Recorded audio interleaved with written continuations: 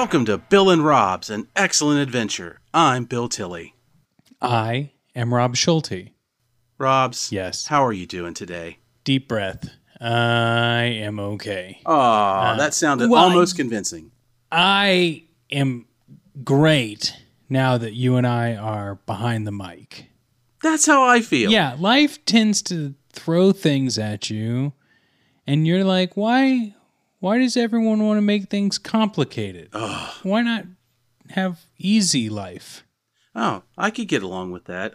Oftentimes through the day, I just wonder why everybody wants to do it the hard way. I was feeling that way today, and then, dear friends of this podcast, my buddy Rob sent me a link to some shows we're working on, and I got to listen to us talk, and I immediately felt better and was starting to really look forward to tonight. So shameless self-promotion on my part right there. Hey, whatever we can do to feel good, right? No kidding. Hey, as long as it's all legal and nobody gets hurt, let it rock. I'm right there with you, Bill. And what better way to feel good than watching feel-good movies for the holiday season? Am I right? There isn't much better than that, and I'm so glad that we didn't do that. Instead, we watched this movie, which is actually a gift from you to me because Rob and I have decided that for the holiday season, we're going to trade a movie back and forth between the two of us.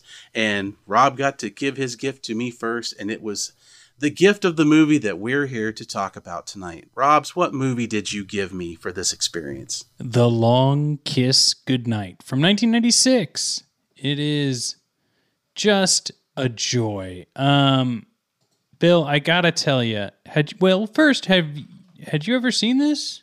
I had not seen it. I had known about the movie. I had seen the posters and stuff. I had seen it in video stores after it had come out and got re-released because Gina Davis is in it. And this is some peak Gina Davis stardom years right here. So I knew it was there. I knew it was an action movie. Kind of knew it was sort of some kind of maybe spy movie or something like that, and really didn't know anything else about it because I just never got around to watching it until now. I think I should say, before we read the back of the box, that, well, actually, Bill, let me read the back of the box and then we can talk about any extra thoughts I have. Because if people haven't seen The Long Kiss Goodnight, first of all, you're missing out. You could watch it. I think you could probably watch it before or after listening to this podcast. Oh, definitely. Sure, we may spoil things, but it's an action thriller that is in many cases paint by numbers, but very fun regardless on if you know the final scene, the middle scene, or the first scene. There's no real surprises in this movie. No, it's definitely not one that can be spoiled. If you don't know about it and you do listen to this podcast, it's just going to make you want to watch it. So we're all good. Yeah. All right, so I've pulled out my VHS copy from my parents' basement where I watched this all the time. Academy Award winner Gina Davis and Samuel L. Jackson star in this explosive, action-packed thriller from director Renny Harlin.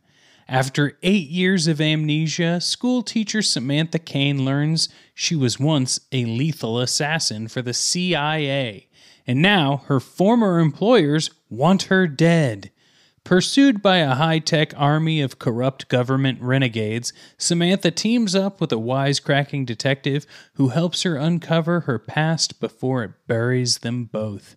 Featuring blisteringly special effects and eye-popping stunts, The Long Kiss Goodnight is one fun, mind-blowing thrill ride. Specifically, blowin' thrill ride. Yep, that is how it is on the description. Rob has pronounced that exactly as it is spelled. So yeah, this movie, directed by Renny Harlin. If people are not aware, Renny Harlin has directed Nightmare on Elm Street Part 4, possibly the best Nightmare on Elm Street. A movie called Prison, which, let me tell you, okay, so first of all, cliffhanger, Die Hard 2, you know, what's the pirate movie? Cutthroat Island. Dude, Cutthroat Island was the first movie I saw in stadium seating when that became the trend at movie theaters. Now, you want to get some history. the first season of Pumpkin Spice Podcast that is not available anymore. I have the files, but I do not put this episode out anymore. As a former host, my friend Graham, we were testing the waters. It was my first podcast ever. We covered all the Nightmare on Elm Street films. Mm-hmm.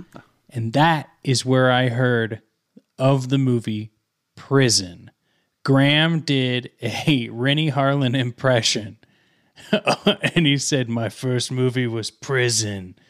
It's about a haunted prison. And I remember it just being one of the funniest things ever. And I finally watched Prison this year over the over the Halloween season. It was awesome. Awesome. That's great. Hey, I listened to those episodes. I remember them. So yeah, that's cool that you got to do the big circle back on something like that. And I like the fact that he could say a sentence that was literal and figurative. His movie was Prison. But Bill, going back into first season, it's only a matter of months ago, but the first season of this podcast, this movie was written by Shane Black. Mm-hmm. Now, inform the people of Shane. Well, Shane was in a movie that got us to start this podcast in the first place, Predator. Shane has also written a bunch of other stuff and been in a bunch of other movies. He was in Kiss Kiss Bang Bang. He worked on Lethal Weapon, The Last Boy Scout. He wrote Iron Man 3, if you were fortunate or unfortunate enough to see that in a doubleheader like I did. So it was a little bit rough. Another Christmas film. Yeah, another Christmas film. So, and Shane also was involved with The Predator, the 2018. Wouldn't call it a reboot, really. It was sort of a sequel, but reimagining. Yeah. Bottom line is, if this is your first show with us, dear listener, please go back and check out our Predator series, and you'll learn about Shane Black. Trust us. Yeah, Shane Black, just so we're totally clear, wrote Lethal Weapon, wrote Last Action Hero, wrote The Monster Squad. Like, it's not all The Predators and Iron Man 3s. No, he was a hot commodity. In fact, if I recall from the notes that I wrote down, Shane Black was the first screenwriter to net the $4 million for a screenplay back in the day. And it really set him apart from a lot of his peers who kind of scorned him over the deal in a lot of ways. So I'm not sure why. I figured probably most was because they didn't get $4 million for their screenplay. But Shane was the man to go to for a lot of things. He was known especially for his action movies and writing. So this is definitely got his fingerprints all over it. So just to run through some other cast members, because this has a bunch of that guys in it. Main character Gina Davis. She plays Samantha Kane, aka Charlie. There's, as we have stated, there's some amnesia in here. Sam Jackson plays Mitch Hennessy, the ex-cop private eye. Brian Cox, who we will see again in just a matter of weeks on this podcast. I'll let your imaginations run wild. He plays Nathan, a former CIA operative person that worked with Charlie. Yvonne Sema is Caitlin, Samantha's daughter. And Craig Bierko is Timothy. And this is when we start getting into that guy territory. Mm-hmm. Tom Amandes is Hal, and a bunch of other guys. Yeah, David Morris is Daedalus. Oh, yeah. Saw him come on screen, and when you see the one get the and David Morris on there, I was like, oh, here we go. Because we're going to get a strong 10 minutes with this guy. Yep, let's see. Is he going to play nice guy St. Elsewhere, or is he going to play patented bad guy? And we got bad guy in this one, so that's cool. But who is bad when we're talking about government operatives? You know, Bill, like, I thought our government was just good. So how could anyone be a bad guy if they work for the government? Here's the thing, Rob, and I've always thought about this a lot. You know, I don't know why anybody goes to work for the bad guys, because eventually they're going to turn on you. Especially in Hollywood land. They just are. But, you know, if you go to work for the government, especially if you're in black ops for them, at some point you either get old or you know too much, and they're going to send somebody after you, and they all know it. In most of these Yeah. movies, they all know that this is coming. So I don't know why anybody really takes this job or why they don't retire. I guess they just disappear. If you went to their actual knock list in real life, I suppose they should all just end with, West destination unknown, whereabouts unavailable. Just take off, man, because your retirement's not looking good. But this movie does put a big old twist on that, which I actually really enjoyed. Yeah, I think we should talk a little bit about the movie because part of the twist, it's hard. Like, okay, here's what I wanted to say before I read the back of the box. There was a point in time in my life when I was young that, and tell me if this was ever you, Bill. Like, I don't know if I had some sort of comprehension problem in my youth, but like, I used to watch, say, for example, Dumb and Dumber, right? For like on repeat. And in looking back, it was like, okay, obviously I was, that movie came in like 94 or something. So I would have been in like 3rd or 4th grade. And it's like Jim Carrey, slapstick, goofy jokes, right? Right. And then I watched it maybe 2 years later. I'm getting into middle school or, sometime around then I was like, oh, there's a whole like kidnapping story here, right? Yes. It's plain as day, the entire movie. They spell it out to you. It's not like they're hiding the fact that there's a kidnapping story.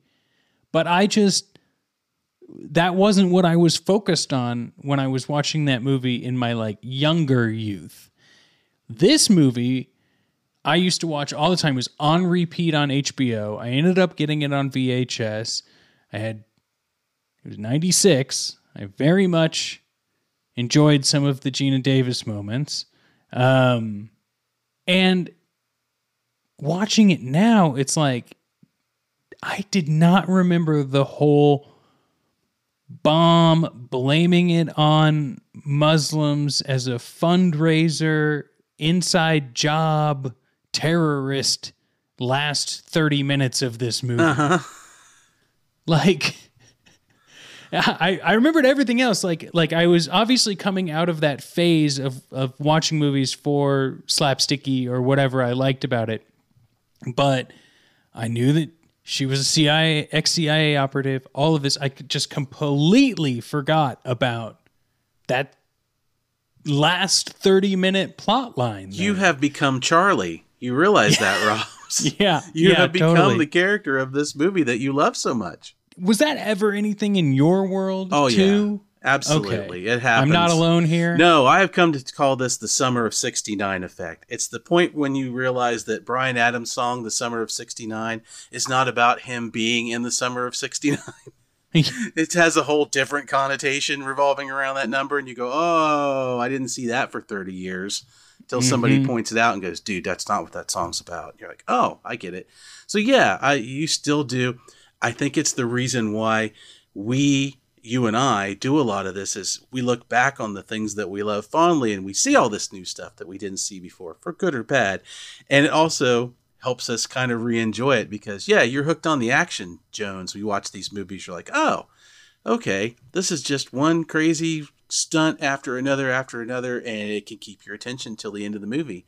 And now you're a little bit older and you're looking at it going, oh yeah, I'm actually listening to the dialogue and wondering why they're saying what they're saying. And you're piecing together in your mind. It's kind of that story logic that you like to have fun with and go, all right, why would they do this? Or what wouldn't their next move be this? And because you're thinking that, you listen to more of what these characters say. And sometimes that's good. And sometimes that's just plain crazy. But yeah, everything I've ever seen in the past is just like, oh, and sometimes it's bad. There are things you just can't watch anymore. And like when the laugh track kicks in hard on a 70s sitcom and I'm like, oh yeah, maybe I won't watch this entire season of, Sanford Arms. Maybe I'll just watch this one episode and I'll be okay after that. I remember She's the Sheriff being so much better than this. Yeah. But I also remember a lot of the time when these movies, everybody was firmly in their roles of action hero, this, that. And, I remember watching this movie and knowing Gina Davis was in it and just being like, I couldn't place this movie at first. I'm like, I understand what you're telling me, what she is, but that's not traditionally the character that she plays. So it had me from jump as to what was going to happen next, which was great. I really enjoyed that part. What should we do a quick run through? Should we talk about some of the main set pieces of this movie? Oh, absolutely. I would like to start in the fact that this is a movie that takes place in some kind of mythical winter wonderland effect of state. Like, this movie is shot in the cold, man. And I'm watching this whole movie and looked into it later and realized the places they shot, everywhere it's all practical, it's all location, it's all shot in the winter, and it looks cold from the beginning to the end of this movie. And like I do, just being a normal person driving in bad weather is rough. Trying to work in it is the worst. And I'm just watching this movie as we go along going, these filmmakers took it to the wall for effort to get done what they got done. It just looked like this was a terrible, terrible experience in a lot of ways. And reading up on it, turns out it was. They just had lots of struggles with weather and the locations they had to shoot in, and everybody's freezing, and it just kind of stays that way. There's no break in it or anything. So that really was, it had me just on the locations going, oh my God, these people must have had a rough day when they came to work. Yeah, it's one of those movies. It's set during Christmas time, but it's not a Christmas movie. Right. I'm surprised there isn't an online debate on why this movie isn't a Christmas movie or is a Christmas movie. That's shocking because I'm watching this movie and I hadn't seen it before. And when it opened up with some Christmas montagey stuff, I'm like, all right, Rob's got me. Somehow this is in here. And I'm like, there's a lot more of Christmas setting and looks in this movie than there is in Die Hard. And that's the movie that starts that debate all the time. But yeah, it's actually it's loaded with Christmas imagery. It doesn't actually. Oh, totally. There's gift giving. Yeah. There's gift taking. Yeah, the gift of whoop ass being delivered left and right. That's what this movie delivers. So basically, we meet Gina Davis's character, Samantha / Charlie. She gives us an opening monologue narration. It's about the only narration we get through the movie, but she just sets the scene. She's lost her memory for 8 years, but she's established her life. When she came to, she was, 6 months pregnant, 8 months pregnant, something like that. Something like that, yeah. She was with child. She was. And but she's established herself. She's got a boyfriend. She's got the kid. Small town life. Seems like it's a very Vermont type of area. You say that, and I thought of that too. I'm like, I'm kind of getting these weird Newhart meets A Christmas Story type of vibes because the town is very Norman Rockwell. But as soon as that voiceover kicked in and she went, I can't remember anything after the last 8 years, and I was like, how do you forge a life out of that? That's just amazing. Yeah. And she's a school teacher, which I'm pretty sure takes a bit to be who you are. So we're going to get into that. But that was like, oh, this is going to be something. Yeah, well, she has the famous line. She's like, I used to have hire the expensive detectives. Now I'm down to the cheap ones. No one can come up with anything. We meet the cheap detective, Sam Jackson as Mitch. Him and his team stumble upon someone who had a suitcase that had belonged to her before when she was crashing at a place for a CIA gig. Anyway, he's been the only person to connect her with anything. They go on a road trip to figure out who she is and discover that she is an ex-CIA operative. The CIA meet with the president when he makes a sandwich, and he's like, essentially, get rid of her. And then, so they try to get rid of her. I'm a little blurry here, Bill. Why does she need to be gotten rid of? I think that her old CIA boss needs to get rid of her before she pieces together that he was in bed with the bad guys. But the president just doesn't want to know about it. No, the president doesn't quite understand what the problem is. That scene caught me a little off too. I think he was really tied up into making that sandwich, but he was just more concerned about you can't have any more money for the CIA, Mr. Bad Guy Director. No.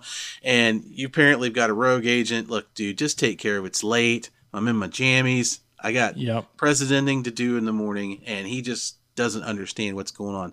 But I do love the fact that he delivers a zinger in the 90s that would have just blown everybody out of the water today when bad guy director asked, about this money, and the president informs him, where your money's going?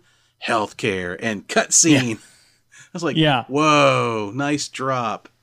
He's like, yeah, I'm not paying for all of these black op missions anymore because I want to provide for my country. Yeah, and I think that would work today if we just did a little more of our messaging instead of kind of going roundabout. If we just did it in a movie tagline, if somebody did it on CNN, you would stop and watch that clip. So yes.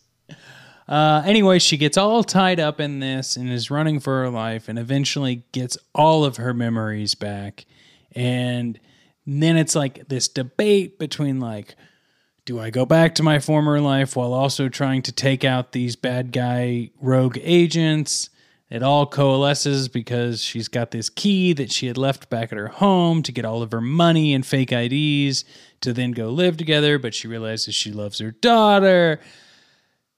Many explosions, set pieces, and diffusal of bombs later. Actually, no bombs get diffused in this movie. Nope, they all go off. She lives happily ever after once she saves the day. Now, there's that scene I talked about just moments ago, Bill, where it all kind of comes together, right? Mm-hmm. CIA doesn't have enough money anymore. They try to get rid of her so she doesn't piece together all of these rogue agents about to commit treason and do some sort of inside government job and blame it on some other country so that for the people to know. And that's to release a chemical bomb in a small town. Is it her small town? No, it is not her small town. Because it's by the Canadian border. It's by the Canadian border. So it's it's Niagara Falls. Yeah, that's right. That's right. And it is, so without getting too tinfoil hat-y here, it is very similar to a lot of things that happened right at the beginning of the 2000s. Mm-hmm. And it kind of makes you, we always state this, you're about 10 years older than me, so you might have a fuller memory of this, but it is one of those things where I'm not saying anything was an inside job that happened in real life, but you can see probably why people who are probably their memories fading a little bit like to yell on Facebook about things because plots are written in movies before things happen. Like, see, exactly. They were trying to tell us the whole time. Oh, yeah. There's lots of Nostradamuses out there on Facebook who are going to Mandela effect their way into going, I knew this was coming because I saw The Long Kiss Goodnight in 96. This is exactly what... He even talks about this thing and that thing, and the government was... I mean, the thing is, it's a trope that's been around forever. The idea of the rogue government operative agency director, that stuff's always been in there. I mean, good Lord, the MCU did it with S.H.I.E.L.D. and Robert Redford and Captain America. It's just turning a good guy section on its head is a thing that just... It's been around forever, and it's bankable, and it works. I mean, it's a great trope. It makes perfect sense. It really ramps up the tension. So, but people do have a bad habit of employing these things and saying, "Oh yeah, I saw that's because it was in Hollywood." Yeah, that must mean that it's in real life. Yeah, and I think what we really fell into was, let's face facts. I am a little bit older than you. I can tell you there's things that Hollywood did back in the day that seemed ridiculous that have played out in real life as you go along. So that is something how these movies hit home when they come along. And humans do like to make connections. Yeah. Like whether or not, even if they're like for tragedies, it like connecting the dots, even if it's working backwards to get the solution they want. Exactly. Like is like a sense of like mental comfort. So I get that. And especially in movies like this, which are a lot of gray area because nobody's perfect. And there are good and bad people in everything, in every business, in every corner of everything, even unless you're a business of two and you're both perfect, that's maybe not, but you're used to that. They're out there. So you gotta watch it. And this movie's just full of them. So, you know what I like to say, Bill? What's that? Po Buddy's nerfect. That's watch for that T-shirt coming to Bill and Rob's merch shop. Yeah, and Spencer's Gifts ripped me off. Bill, we could talk a whole lot more about this movie, but I was being strategically vague in the like action set piece sequences because a lot of them are very cool. Oh man. And I do want people to go watch this movie. I have to say, you know, it was a little eye-rolly when I was rereading the back of the box where it's saying like blistering special effects and eye-popping stunts. But I watched this with Mrs. Columbo and she was like, wow, this movie's got a lot of like special effects.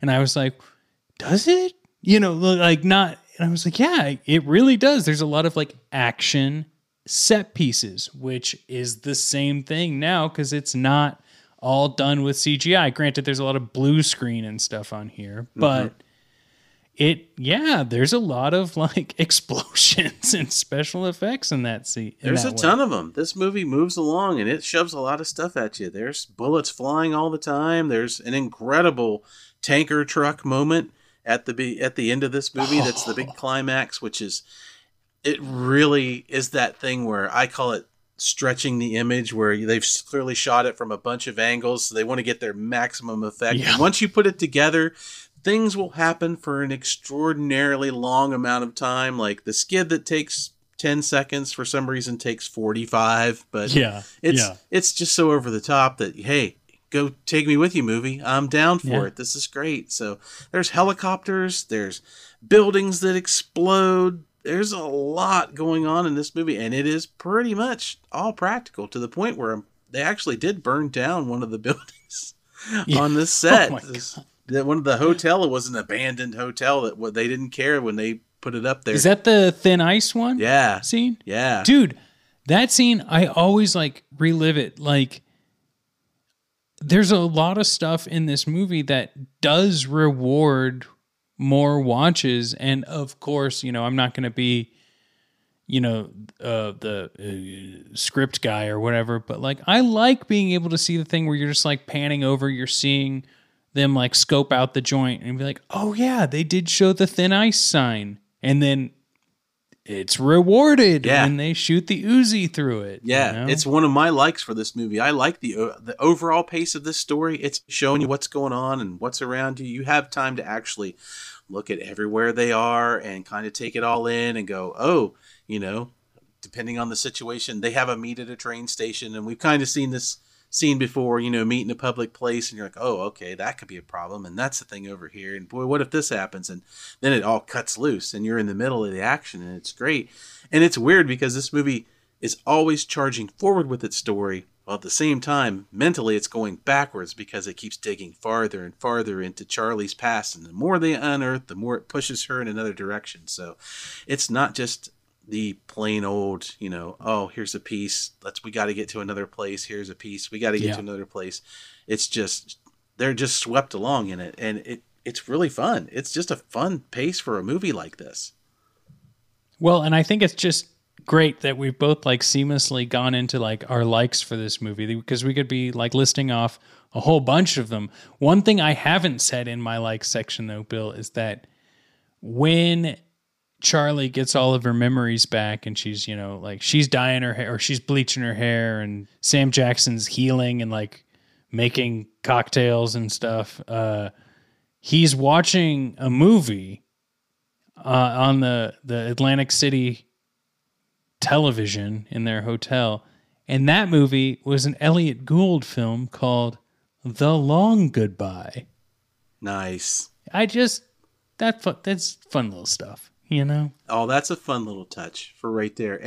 And one of the things I haven't mentioned, which you brought up when you're talking about Gina Davis and her transformation, I love Gina Davis in this movie. Yeah. This is her against type. Of course, she was married to Rennie Harlan at the time, so this was a bit of a package deal, but it was good, I think, when I'm watching this, because I don't expect this. I didn't know what to think out of Gina Davis. When you see her holding a gun on the cover of the VHS box, it's like, this just feels wrong.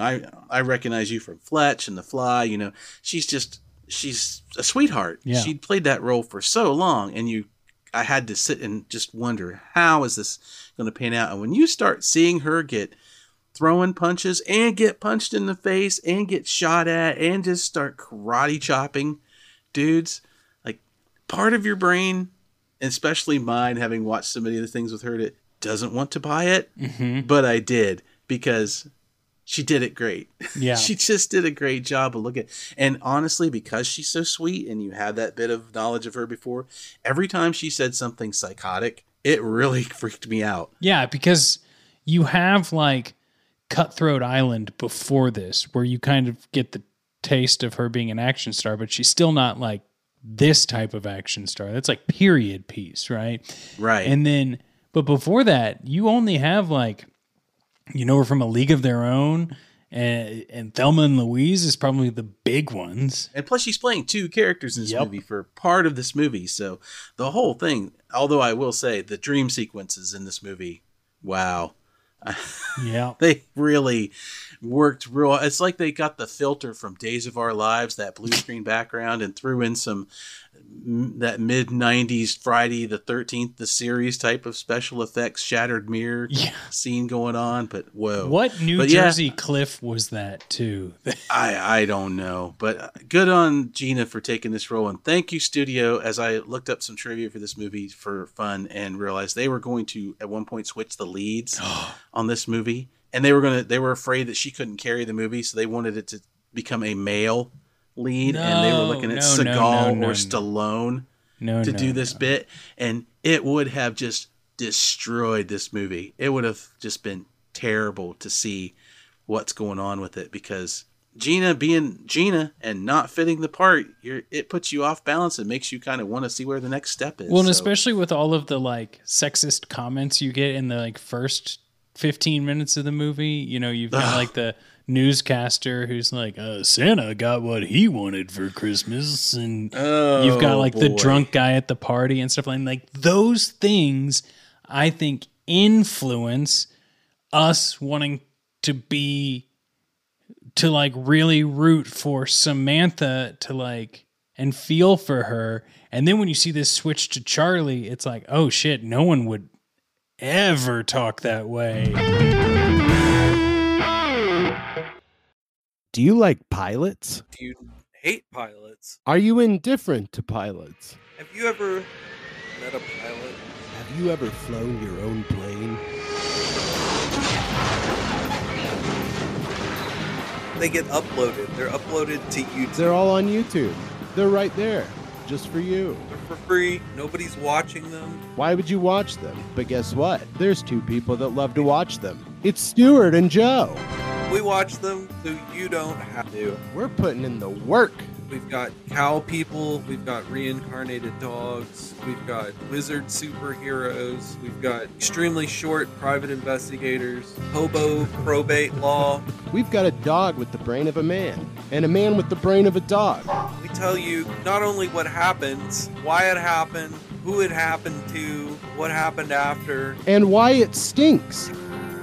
Error. Poo-poo. So come watch Piloting Error. Well, don't watch it. Come stand behind me in my basement while we make the show.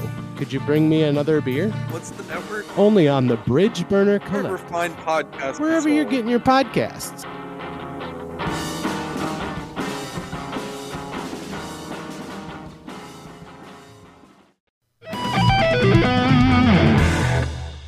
You're right about the dialogue, especially that. And that kind of actually wants to segue into one of the points I had. One of the things I don't like about this movie all that well, every single character in this movie has their quip dialogue cranked to 11. Yeah. And it's an action movie, and some of these lines, most of them, are great as they're written. And a lot of them are delivered well, but every character is off the charts. And it's hard to get a standout from anybody because they're all their dialogue is just so cutting. So you have to watch them just keep trying to elevate and elevate and elevate. And it takes a while to keep up with that train of just act over actor. And it's, some of them go too far and some don't, and luckily Gina doesn't, which is for the most part, which is great. I think Gina and Sam Jackson were written very well, and with a little bit less of everyone else, they would have shined more. But it does get to be a little bit more murky water because everyone has to have a line or a quip or whatever. And I think we ultimately get how this style of writing can really fail Like, this movie's good and has a fun story. The Predator does not have a fun story and isn't as good, and all of these people have quippy lines, and it's like, oh God, like, yes, I can't deal with this, And I remember saying, it's like, we just don't care about any of these people. So this movie makes us scared, which is good. It gives us enough time to breathe and see what's going on to actually want to see what happens next with their main character. But everybody else in the background really could have been taken down a notch or two, and it still would have been fine. I'm just going to merge a couple of these. So the movie drags slightly. Now, you made a good point about, like, it keeps moving forward. The pacing's really good, and I agree. And I think that there's something to be said, because this movie's only like 2 hours and 10 minutes, something like that. There's something to be said about movies being a little bit longer in the late 90s, because it was an event. You go to a movie, these are things you do. But with the somewhat convoluted CIA stuff, I think it could have just been trimmed and streamlined a bit more. Like, Daedalus, is that what it's called? That's the David Morris character. It's Operation Honeymoon. Yes. That is also what's going on with the truck at the end, but we get this whole set piece of him torturing her. And it's like, well, who's the bad guy? Is it the bad guy who's putting the bomb on the truck? Or is it this guy? Or is it the CIA guy? There's like 3 people that are the bad guy. Right. That, well, if you trim one of them out of there, then we can probably trim at least 15 minutes off of this film. Absolutely. And it would have been the director.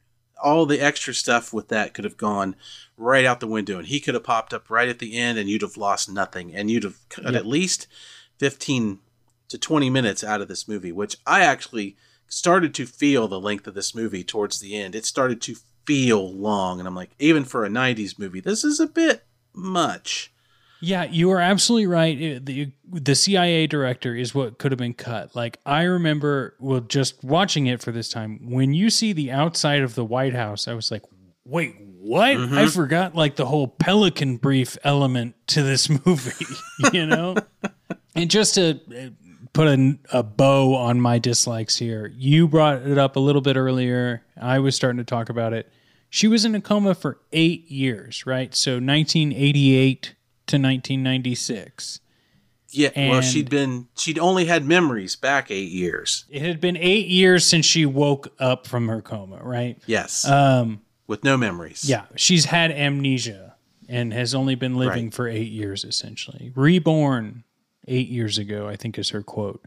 But yeah, she establishes herself in this whatever Vermont town or wherever it is that she's at. She's had her child.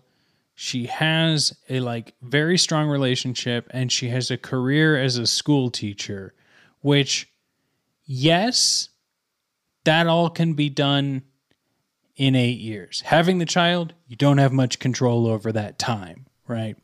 Right. But waking up, not knowing who you are, establishing a place where you can have a child, make a living, and also then, with all of the other struggles of just having no memory, it feels like she must have just gotten that school teaching job at most 2 years ago. Because there's probably 6 years of how the fuck do I survive on no memories, no family, no support system, no nothing. Yeah, no social security card. Nobody had any questions. She just woke up, and it's a thing movies and TV do that drives me crazy. The person has absolutely no way of moving forward, but yet they do. Next time you see them, they've got an apartment. They've somehow got a new job. It's and everybody in this town knows that she's got amnesia. They make fun of it. It's like an in joke, and she's totally cool with it. But she has adjusted remarkably well for somebody who has no memory except for less than a decade old, and apparently just started out 2 months pregnant when she woke up with all these things. No, movie, that's a bit much to accept. I would love to know more. But Bill, you actually have a really good point on your final dislike that I didn't think of until this viewing, because it's been quite a few years since I watched this movie last. And I think that'll be a great point to kind of wrap it up before we rate this thing. So bring it on. Yeah, I don't like the ending of the movie. It's not what I expected to see at all. I honestly figured the movie would end after the last really great big set piece. It's kind of what movies do. It sort of gets the Die Hard ending, and then we get more. And we could have just made up in our minds what happened next. Yeah, like if you watch, and we were going to make this parallel a lot, if you watch Die Hard, when they drive away at the end of it, you're not really wanting to see them go back to the hotel, eat, change clothes, discuss their marriage, talk about what they're going to do next, discuss their marriage. Like, you don't need all that. And at the end of this movie, they explain the happy ending that she gets, but they don't. They just show you some stuff, and you're not sure, does she become a hybrid of Samantha and Charlie? Like, they're in what looks like the last scene of the Highlander. They're living in the Scottish Highlands, it looks like, and running around barefoot in with this goats. cabin. Now, granted, she's found her large pile of money that she has hidden in a locker, which everybody does. Fake IDs and passports. With fake IDs. And she gives the president a call, and he wants to give her job back, which is interesting. So we're proving that he's a good guy. But it just doesn't make any sense. Where the hell are they? Why are they doing it? What's going on? How did she explain what happened to her when she went back to the Stratford Inn there in Vermont, where apparently she lives? I don't know. I wish they hadn't done it. I would rather have ended on the big badass movie set piece with everybody bloody and survived, and you're just done. Yeah. I feel like there's probably an area where like Rennie Harlan is like, well, this is kind of ambiguous, but it's not a definitive ambiguous ending. No, and I would guess, based on the fact that this is Gina Davis, and I would be surprised, and I have no way of knowing this, if the studio or he didn't go like, well, once they find out that she's really Charlie and had been Charlie, who is not a likable person and is kind of terrible in a lot of ways. She's a killer. And by most standards, for a lot of people, would be irredeemable. They kind of have to get her back to Gina Davis. And I feel that somebody said that. We're like, nope, we can't end like this. We got to get her back to where. So we see her again with her hair longer again. The killer cut's still gone. Bleached. Yep, still bleached, but she's wearing a sundress, running barefoot through the flowers. And they didn't need to. They should have stayed strong of where the movie was going and just dropped it. Well, and I think if the movie would have done a little bit more of her dilemma on what her life as Samantha was versus Charlie, it would have been a little bit easier to deal with. But instead we get like one scene where she tries to make out with Sam Jackson, and he's like, no, you're just trying to prove you're not her. And her being like, fuck you, I am me, that wasn't me. And then like her feeling for her daughter once her daughter gets kidnapped. And it's like, well, sure. But like these two like 10-second moments in the movie aren't making me compelled as a viewer to want to know the internal struggle that's happening between Samantha and Charlie. I totally agree now that you've pointed it out, because that was something I couldn't put my finger on. The way to say it was, okay, she gets her Charlie memories, but it's almost like Charlie is a separate personality, and that's not how that works. She just got her memories back. So she kind of struggles with it. She learns how to put the gun together and do things that she didn't think she could do, throw the knife and spear a fly from across the room. But she just, it's weird because they treat her as two different people, and she's really not. She's one. Yeah. And, she should be using these skills and making new decisions as she goes, but they just kind of treat it as an on-off switch in a lot of ways. And so if you're going to do that, at the end of the movie, Charlie's on, Samantha's off, and by flipping the script back around and just going, well, now I don't really know. I guess she's just a nice girl again, and she's up in the mountains of Scotland running around, or Montana or something like it. Well, and then why does Hal? I mean, like, sure, they've got some money, but it's not like they have money to live off of for the rest of their lives. And is he not the most understanding boyfriend in the universe? Well, I do. Hey, one thing. Okay, you're absolutely right. But also, this movie, he is... Okay, I just don't think you would get it these days in a film. He gives his Christmas speech, right, at the Christmas party before she hits the deer, and he's like, I don't drink and I don't smoke and I don't curse, and that's what I'm thankful for. Oh shit, I do drink and smoke.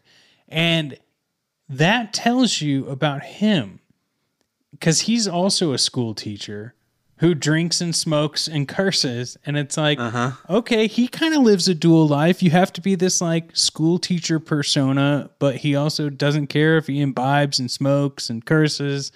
And it's like, yeah, he has to be the most understanding guy in the world. But like, if they're both school teachers, like, what are they doing? What is their job? This is obviously a whole different area than where they were living before. But we could go on and on and on, Bill. We could. I'm just going to end it, and I think my headcanon is he finds it hot. I think he finds it kind of hot, and he rolled with it. I think they both enjoy this. They are both. I think so, too. They're getting a new spark in the 3-year relationship at most. Yeah, they send the kid out to run in the fields while she throws knives from across the room into insects, and he just sits there and watches and enjoys it. How are we rating this one, Bill? Well, we're going to rate The Long Kiss Goodnight with our patented special episode rating system. Back in the day, if you walked into your video store, you would find a section normally called something like 5 Nights for $1, a rack of movies that you could rent for $1 and keep for up to 5 nights.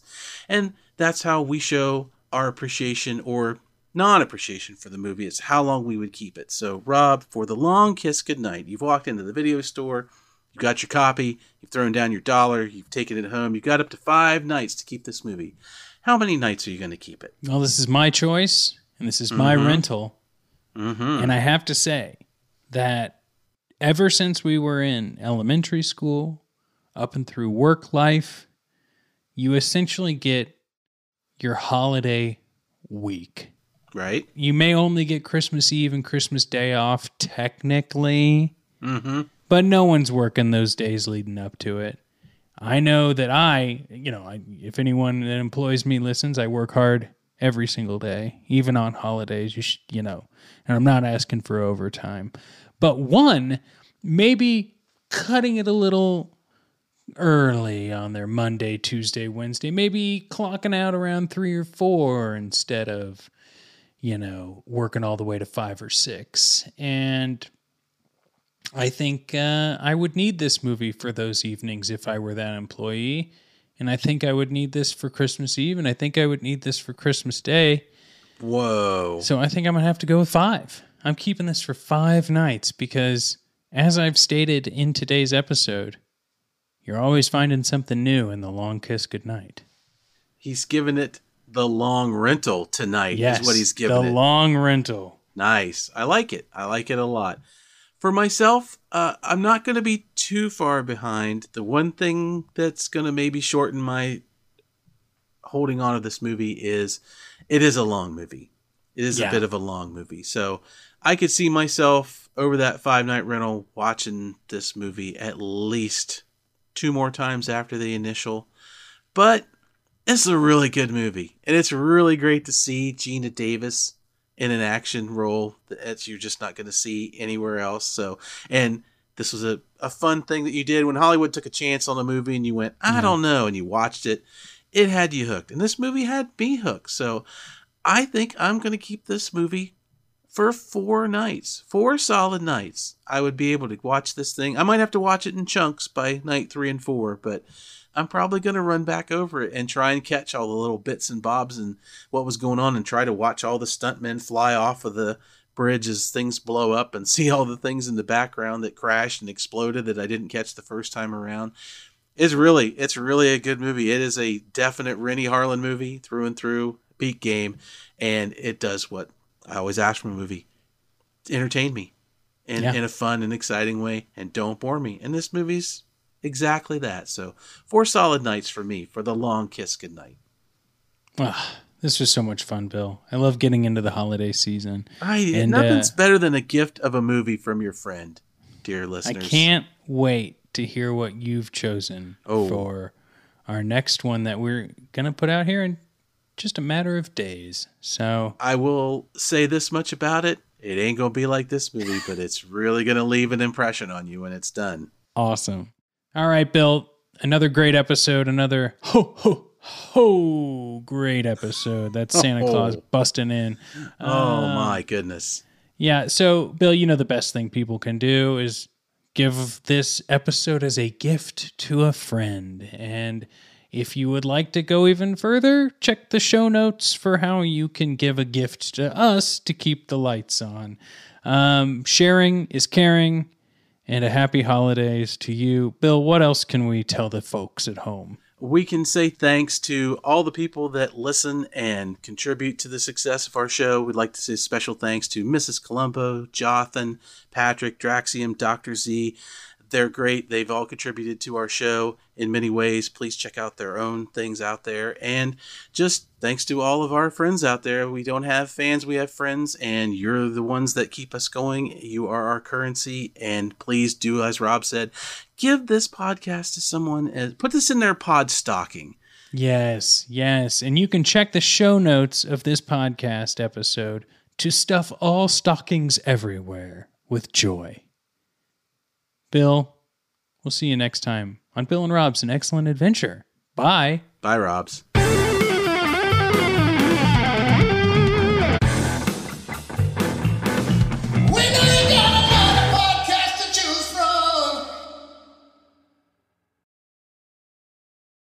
Do you prefer your podcast to have solo narrators to two people telling private jokes? Are you looking for a podcast that is about true crimes and unsolved mysteries and not, I repeat, not, two friends hanging out and rambling about nonsense? Do you like podcasts that stay on topic 100% of the time? If you answered yes to these questions and reenacted an Unsolved Mysteries podcast, is not for you or the folks that left us those 1-star reviews. We are just two pals who love the 1990s show Unsolved Mysteries and have no interest in actually solving mysteries from the episodes we watch and recap. Come get spooked with me, Robert, and my friend and relatively normal woman, Christo, every 2 weeks as we talk stack, ghosts, UFOs, food, and occasionally crime on Reenacted and Unsolved Mysteries podcasts.